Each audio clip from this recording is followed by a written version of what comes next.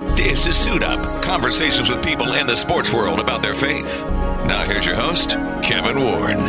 It's been an amazing basketball life for Lou Dawkins, an all-state player as a high schooler in Michigan, an important part of the University of Tulsa's NCAA tournament Sweet 16 run in 1994, the high school coach of an NBA All-Star, Draymond Green, in winning state championships, to losing a teenage basketball prodigy's son to a heart condition and having another son in the middle of an FBI investigation connected to college basketball. Lou has seen basketball mountaintops and the deepest of those valleys. And in the middle of it all, his relationship with Christ. Lou talks about all of it. I started by asking about growing up a Dawkins in Saginaw. Okay, sounds great. Myself and two older brothers, but the Dawkins family in general is just basketball oriented and football. In your family, with your children, football may have been an option and may have played it, but the end road was basketball, right? Yes, sir. From the time all my kids, including my daughter, were able to walk, I had them on the basketball court. You know, because one thing as a coach, and when you have kids at the varsity level or even college, you have to do everything in your power to make sure that your kids can play basketball because their peers can be cruel. You're just on the basketball because your dad's the coach. So I made sure, with no doubt in anyone's mind, that when my sons played for me, they were very talented.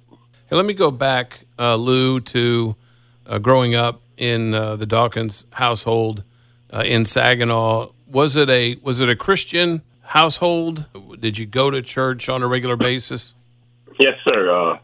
My parents are from Louisville, Mississippi, born and raised. And they moved to Saginaw, Michigan because of General Motors in the early 70s. In neighborhoods in which we grew up in Saginaw was very tough and rough. So one thing my parents did, they make sure that all three of their sons were in church every Sunday. So that trickled down to my immediate family. In church every Sunday, every one of my kids and myself and my wife has been baptized. You know, because we know all through aspects of life you can't do anything without Jesus Christ. And we're our strong believer. And my kids are. You know, I went through a time in my life in which I had lost my faith because my son had passed away. But we are a Christian family, and I try to bring that over to my basketball team and my basketball players, because without Jesus, you can't do anything. I'm going to go back here in a minute and revisit that regarding Dorian, but let's go back to playing basketball in high school in Saginaw. Were you a Mr. Basketball in the state of Michigan? Kevin, honestly, I finished number 6 in the running for Mr. Basketball. When I graduated high school, I was the top 100 player in the country. First team All-State, Class A, the highest classification in the state of Michigan. Had numerous Division I offers. But in the city of Saginaw, you have to be competitive. Let me ask you about that. You mentioned the variety of offers to play college basketball. You landed at Tulsa playing for Tubby Smith. How did that come about? Well, I actually played my first year and a half with J.D. Barnett. I think Coach Tubby came in 91. In 91, the winter, I was going to the NBA. I had my mind set up. Let me backtrack a little bit. I had the University of Iowa and Iowa State, almost everyone in the Big Ten after me. And so when I made my visit, I just fell in love. I didn't want to go to a city such as Iowa State, was surrounded by a lot of crops, because I was a city boy. So when I flew into Tulsa, I just fell in love with the city. And JD convinced me to come play for him. The year that Coach Barnett got fired, I actually got hurt at Oklahoma State, probably our biggest rivalry. So it was right before halftime. I looked over the bench, and the coach said, "Lou, one shot," and I just waved him off because I was in a zone at the time. And that 17 seconds changed the course of my life because I actually tore my ACL up in that 17 seconds right before halftime. Wow. There's an iconic picture of you knocking down the three-point shot that beat Oklahoma State in the 1994 NCAA tournament in Oklahoma City at the old Marriott to propel you guys into the Sweet 16. It's interesting because I was there covering that event as a member of the media. Did you play UCLA in round one? Play UCLA in round one. If I'm not mistaken, they had 7 pros on their roster. Mm-hmm. Big George Zedek, 7-footer. Sean Tarver was a shooting guard. Tyus Edney, and then they had the old Bannon brothers. Very, very, very great team early in the year. They're number one team in the country. And they came out and took us lightly. I remember like it was yesterday when we came out in the layup line, they were actually laughing at us. I think at the 10-minute mark, I hit a jump shot at the 10-minute mark, mid-range jumper. Looked up at the clock. I think the score was 49-16.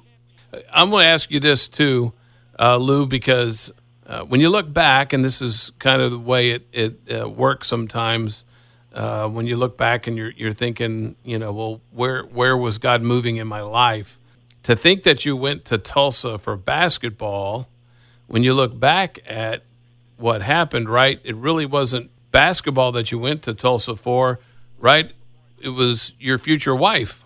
During that time, my wife attended Langston University, close to Oklahoma State, and I wasn't a club guy, wasn't a party animal, like some of the guys on the basketball team. So I actually stayed in my apartment on the weekends, every weekend my freshman year. So that summer, my roommate actually went to the club and met my future wife's friend, and they came over the next day, and that's how I met my wife. We graduated in May of '94, and 30 days later, in June, we got married, June 11th. Now, was that in Muskogee, where she's from? Yep, she's from Muskogee. We got married at 23 years of age with no money. I remember going into my senior year that summer, I had skipped out on work, acting like I was sick, and me and my good friend Doug had went to the pawn shop, and I bought her engagement ring for $150, and that was all the money I had in the world. And I proposed to her later that afternoon. You start your coaching career, but it wasn't on the high school level, right? And I had a 8 and under, in which my son Christian and Dorian was playing on, and then I started a 10 and under, I believe, or 11 and under, in which I saw this big kid walking down the street. He may have been 6'2" at 11 years old. And, that was Draymond Green. So in 2005, Draymond and them became freshmen in the high school, and Coach Marshall Thomas knew I hadn't coached him, so he actually told me that fall before season even started that he was going to step down and give me the reins of the program. And so in 2005, I became the varsity coach. And my first team was really, really, really good. So it was a process. What was it like coaching Draymond Green in high school? Did he have similar temperament then that he does now? Yes. He always played with the same fire that he's playing with now, because that separates him from the other players. Draymond's only 6'6", but he has a long wingspan, probably of a 7'2" center. And that's how he could be the defensive monster that he is out there on the basketball court today. The one thing that I could do, what I had to learn how to coach him. If I shoot him out in front of people, he would really take that personal, and I would lose him for that entire rest of the day for the practice. So I learned how to, if I had to chew him out, I would take him to the side and chew him out and tell him what I needed him to do. Because if I chewed him out in front of people, he felt embarrassed. So he actually taught me how to coach him. When I pulled him to the side And then after I chewed him out, I told him what I wanted. He's like, Coach, I got you. He led us to be one of the best teams in America in 2007 and 2008. Lou, I want to go back to the summer of 2009. You had mentioned about your son Dorian and perhaps biggest shake in your faith that you have encountered. Tell me about getting that phone call about Dorian collapsing while at basketball camp. So his first game of his 8th grade year, I was not able to attend because we had a game later on that night. I was also my high school's athletic director. And all the fans came rushing over to our game. They was like, Coach, you won't believe what Dorian did tonight. And he didn't play the fourth quarter. He had 46 points and around 20 assists. And I was like, y'all get out of here. Y'all, there's nobody isn't doing that. But when the grown people came in there and started telling me, I knew it was the truth. So he was on the AAU circuit, 14. Actually, he was just too good to play, so I bumped him up to my 16 and under. So we had played 3 games earlier that day, and we were not pegged to play a 4th game. So Izzo and them wanted to see Dorian play against Cha-Cha. But I had to go home and leave my team and my sons there on campus. So the next day I was in a wedding, so I had to go home and get groomed up for the wedding.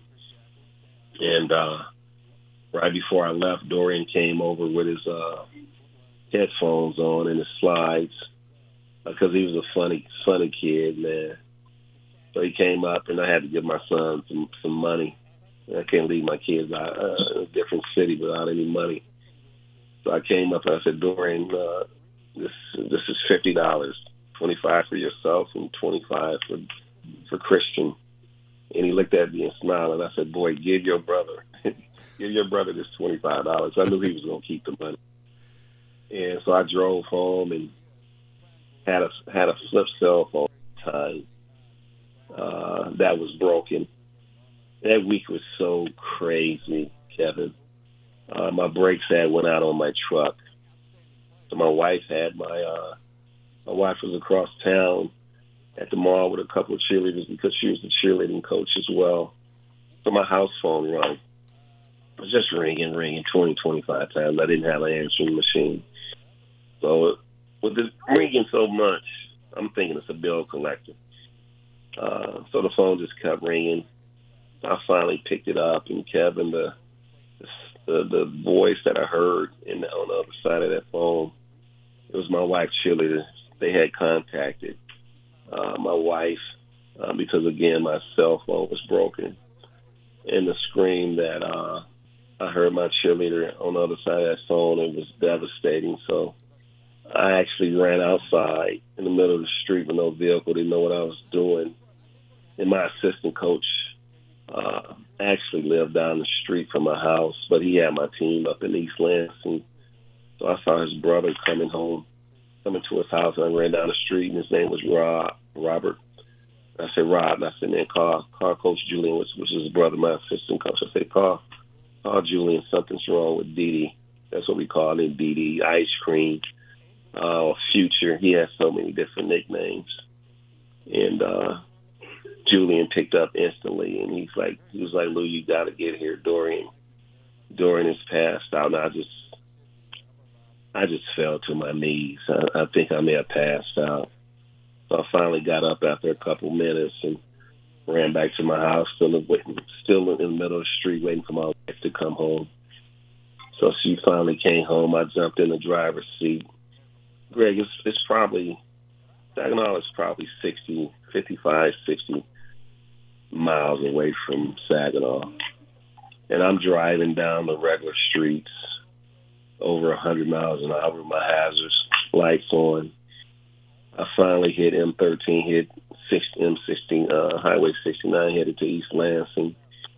And normally it would take me 50 minutes.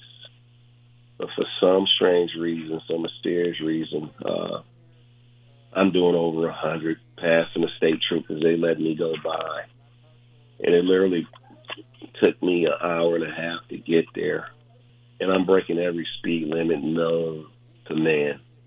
So when we get there, man, the police are waiting for me and my wife in the parking lot, and I don't even think I put my car in park. We just jumped out the car, and we ran into the emergency room, and Kevin, it had to be 25 nurses, 20-some doctors in there working on him.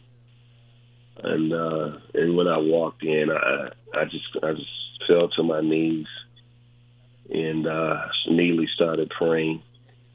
So they worked on him for about an hour and a half, and they got his blood pressure, heart rate back up to normal.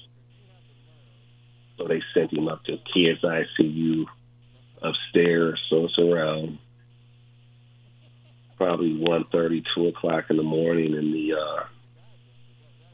lights started beeping, started flashing, and I think it's blue alert. I think that's what it's called. And I was about to run in there. My wife grabbed me by my hand, and she said, "Lou, Dorian left here a long time ago. I just didn't want to tell you." And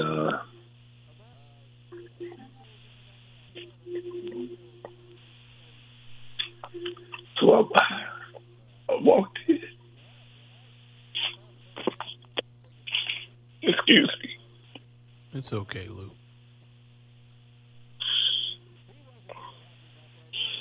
So I walked in.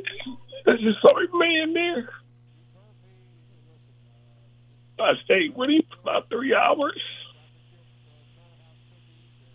Just hugging him. And finally, my parents got there along with my pastor, Pastor Manny. And we said a prayer. Coach Izzo was in there with me. Draymond was in there with me. That was the worst day of my life. You know, because initially I had thought somebody had poisoned him. Because he ran track. He may have been a better football player than basketball. Somebody had harmed him. And so we drove back to my brother's house. And when we got there, I sat on the chair. As soon as we got there, the doorbell rung. And my wife walked to the door. She said, "Lou, it's the police." And she opened up the door. And she said, "The police officer said, I just wanted to stop by to let you know that Dorian will be all right." And she turned around to look back at me. And she turned back around. And the lights, the car, and the police was gone instantly. And, you know, it's a true story. That was an angel letting us know that he was okay. You know, so 2 days later, we drive back to meet the doctor that worked on him because they did the autopsy. And when he looked at us, he initially started crying. He said, "Mr. and Miss Dawkins," he said, "I knew something, that Dorian had something tragic if I couldn't save him." He was one of the best heart surgeons in the Midwest. So he was diagnosed with myocardial ischemia, in which both his arteries are joined on the right side of his heart. And with him exerting himself, the doctor said it shut him off like a light switch. So he fell into a category of 0.000 hundreds of thousands. That's a rare case for a kid or anyone to have that. And he just came out on the wrong side of it. Lou, what I can only imagine too what your feelings would be moving forward with the other basketball playing children, right? With the idea that maybe they could have something similar. Oh, it was scary. We actually got them tested probably 2 days after we left the doctor's office in East Lansing, and my daughter Haley. I have another older son named Mario as well. Not by my wife, not by marriage. I had him when I was in high school. Had to get him checked out, and not my son Christian, because it was unknown. I wasn't going to let either one of them do anything, touch the floor, play anything, until we actually found out what was going on, because it was an unknown. Mm-hmm. And they were terrified as well. And so when everything came back normal, that was a big elephant off of both me and my wife's chest.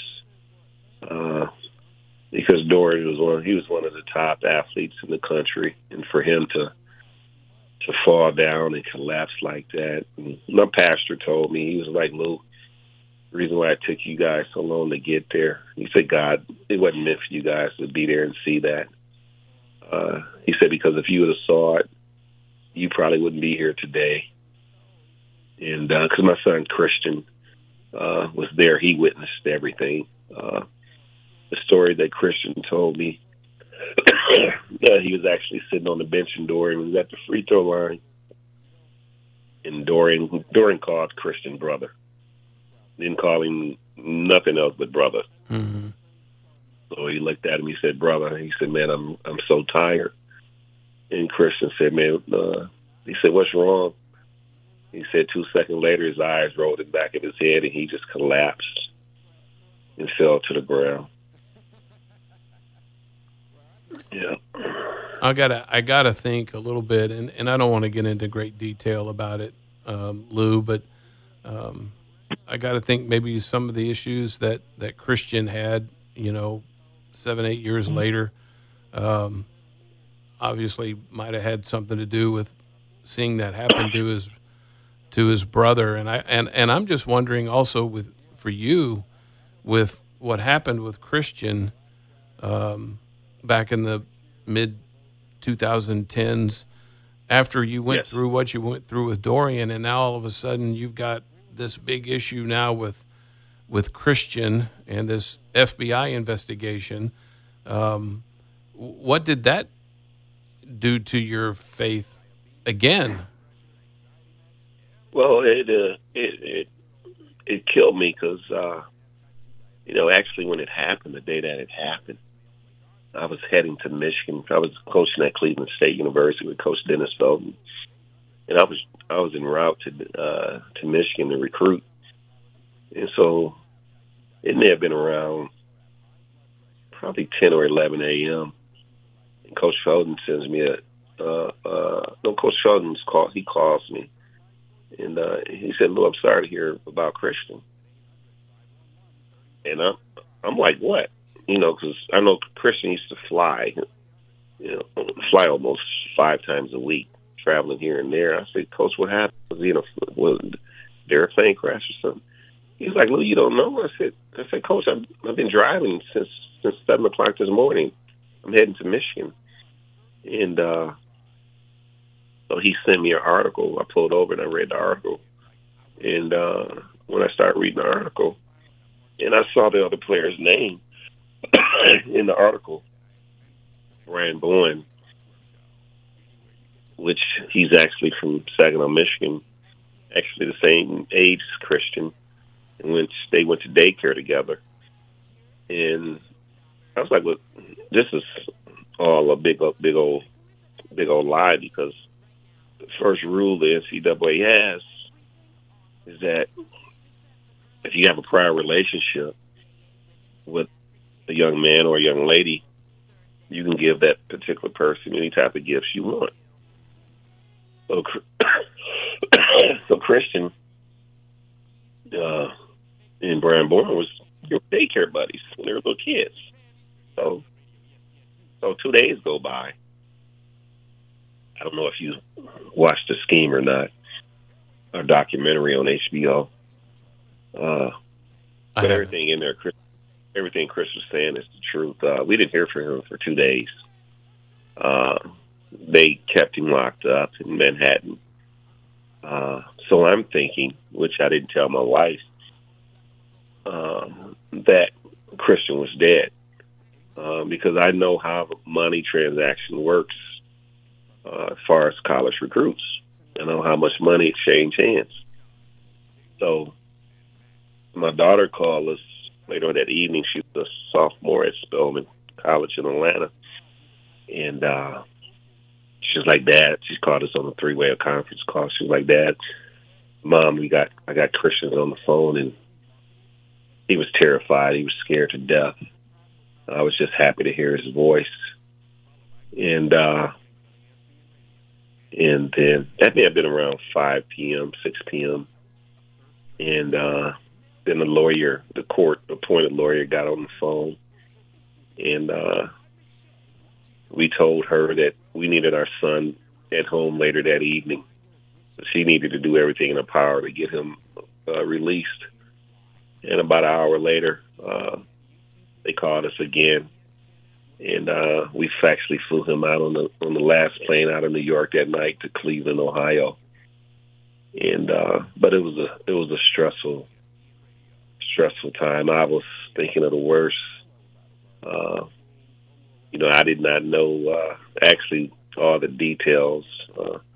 I'm listening to ESPN talk about they're gonna give him 100 years for giving some black kids money giving kids money that he's gonna get 100 years in prison. I'm like, this is incredible.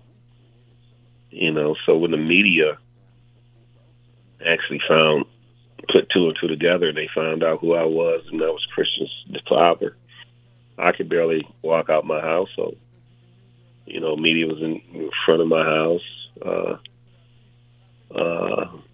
My AD looking at me like I've done something, at Cleveland State, and but it was really, really tough for my family during that period. I got to ask you about coming back to Muskogee.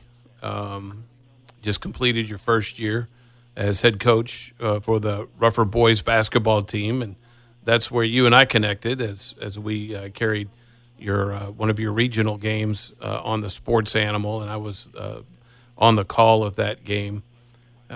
So year 2 coming up this next season. I know that from a physical standpoint, you and I have talked, and your return to Oklahoma hasn't been as good as it was all those years ago when you came to school here. From a health standpoint, that allergies are just, kicking your tail a little bit.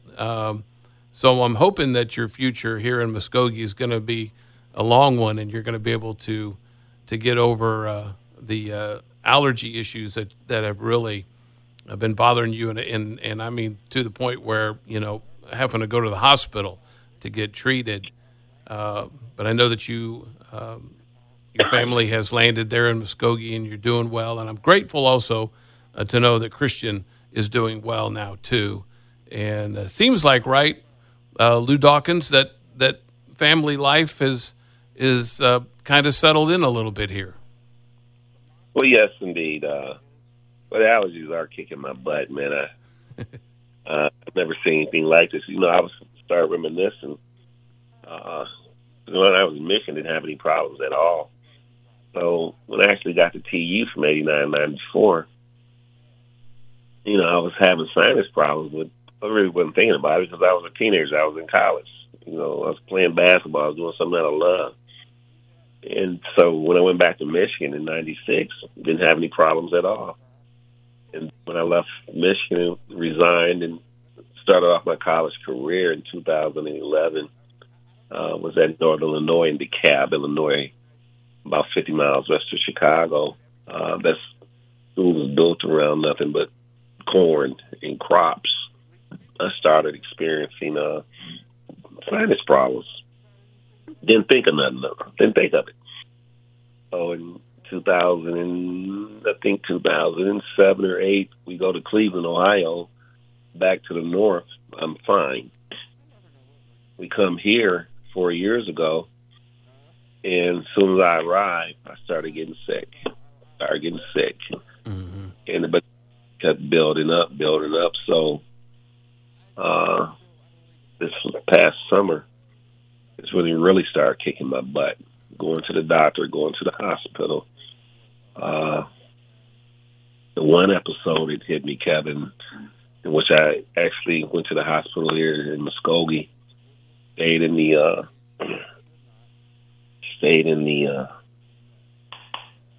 emergency room for about 10 hours. No one saw me. Next day I go home. There were so many people in there. It was just so busy I couldn't believe it. I drove myself to the next morning I drove myself to St. Francis in Tulsa. Got there around 9 o'clock in the morning. It's 9 o'clock at night. They still hadn't saw me. There was so many people. I think it was the time the little children was getting hit with that with that virus. Excuse me. So this lady gets up. She goes to the reception. She was like, "Excuse me, I've been here since 8 o'clock this morning, and I still haven't seen a doctor." And I knew if she hadn't saw the doctor, I was probably 2 hours behind her. I wasn't going to be able to see the doctor. So I drove myself back home. I was actually going to go, when I made it back home that evening, I told my wife to call the ambulance, and my youngest son, Elijah, heard me say that, and he started freaking out. So I made it through the night until he got ready to go to school that morning. Ambulance come pick me up around 8:30, 9 o'clock, drive me to St. John's on Utica. And I believe when I made it in there, my breathing was at 68%. And they immediately admitted me. Well, Mr. Dawkins, are you a smoker? Never smoked in my life. Do you have asthma? Never had asthma. They couldn't find out what was going on. I stayed in there a week. Until this day right now, I'm still struggling. It cuts out my breaths every so often. So since June, I've been on antibiotics and steroids probably 12, 13 times since last June. And so now, man, my wife's trying to get me set up at the Mayo Clinic in Minnesota. See if they can help. But if they can't, man, I can't keep going through this. Yeah. You know, it's a struggle. Well, Lou, I want to, before I let you go, I wanted to ask you, what would you tell, because you've been through so much. I mean, you've had a lot of highs too, but you've had some lowest of the lows.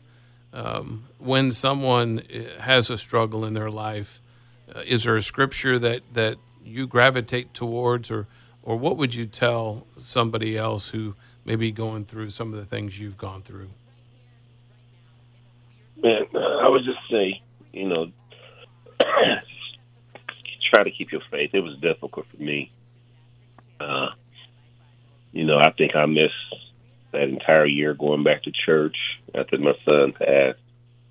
My pastor was, calling me, trying to drag me back into church, but I was just hurt mentally, physically. My faith was destroyed because when you try to do everything in your life as parents or as kids, children, and you have something that's tragic hit you out of nowhere, and it just kept jabbing you. You just got to keep believing that you can do all things through Christ. Amen. And just believe.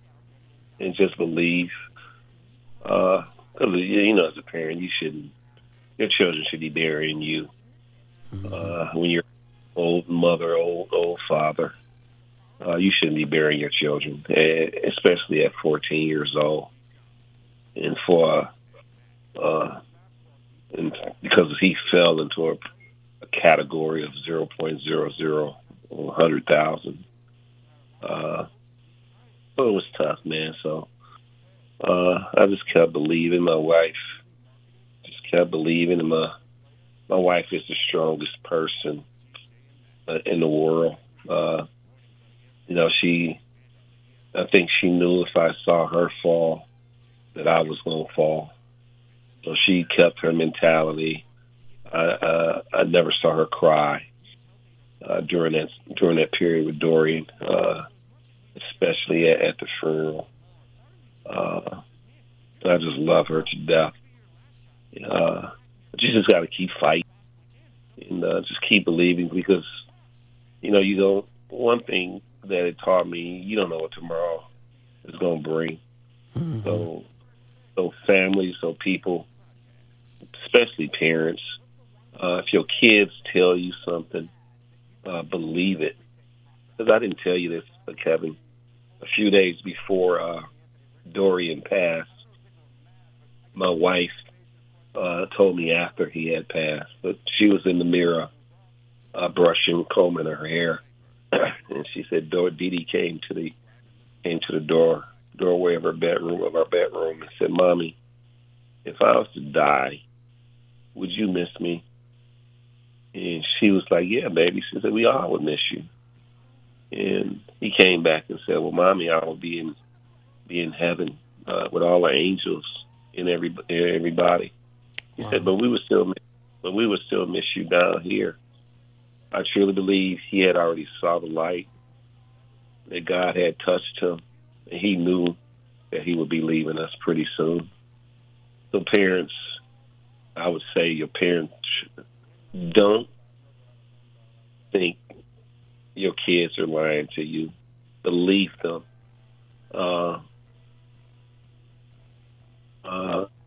Someone is touching them. Believe them. Just believe them, because they know more than we do.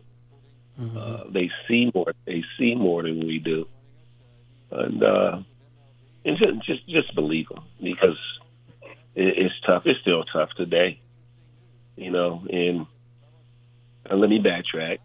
After our daughter was born, I can't remember what year she was born, but I immediately had a vasectomy. So when Dorian passed, my wife we was in so much pain. We were just looking for something to ease the pain. So we started reversal. The state of Michigan, reversal was $25,000. Insurance didn't cover it. So we got on the internet. True story. God works in mysterious ways. Me and my wife had Christian when we were in college. The same doctor that delivered Christian in Muskogee was given reversals for $2,500. But you had to pay for it right then and there. So we had just buried Dorian. We had tapped out everything. So we found some dollars. Plane ticket I flew out 2 days later. My father-in-law picks me up from the airport, and he takes me to the doctor that delivered Christian. And in 2015, we were blessed with our youngest son, Elijah Legacy Dawkins, and we named him his middle name Legacy in honor of his brother Dorian.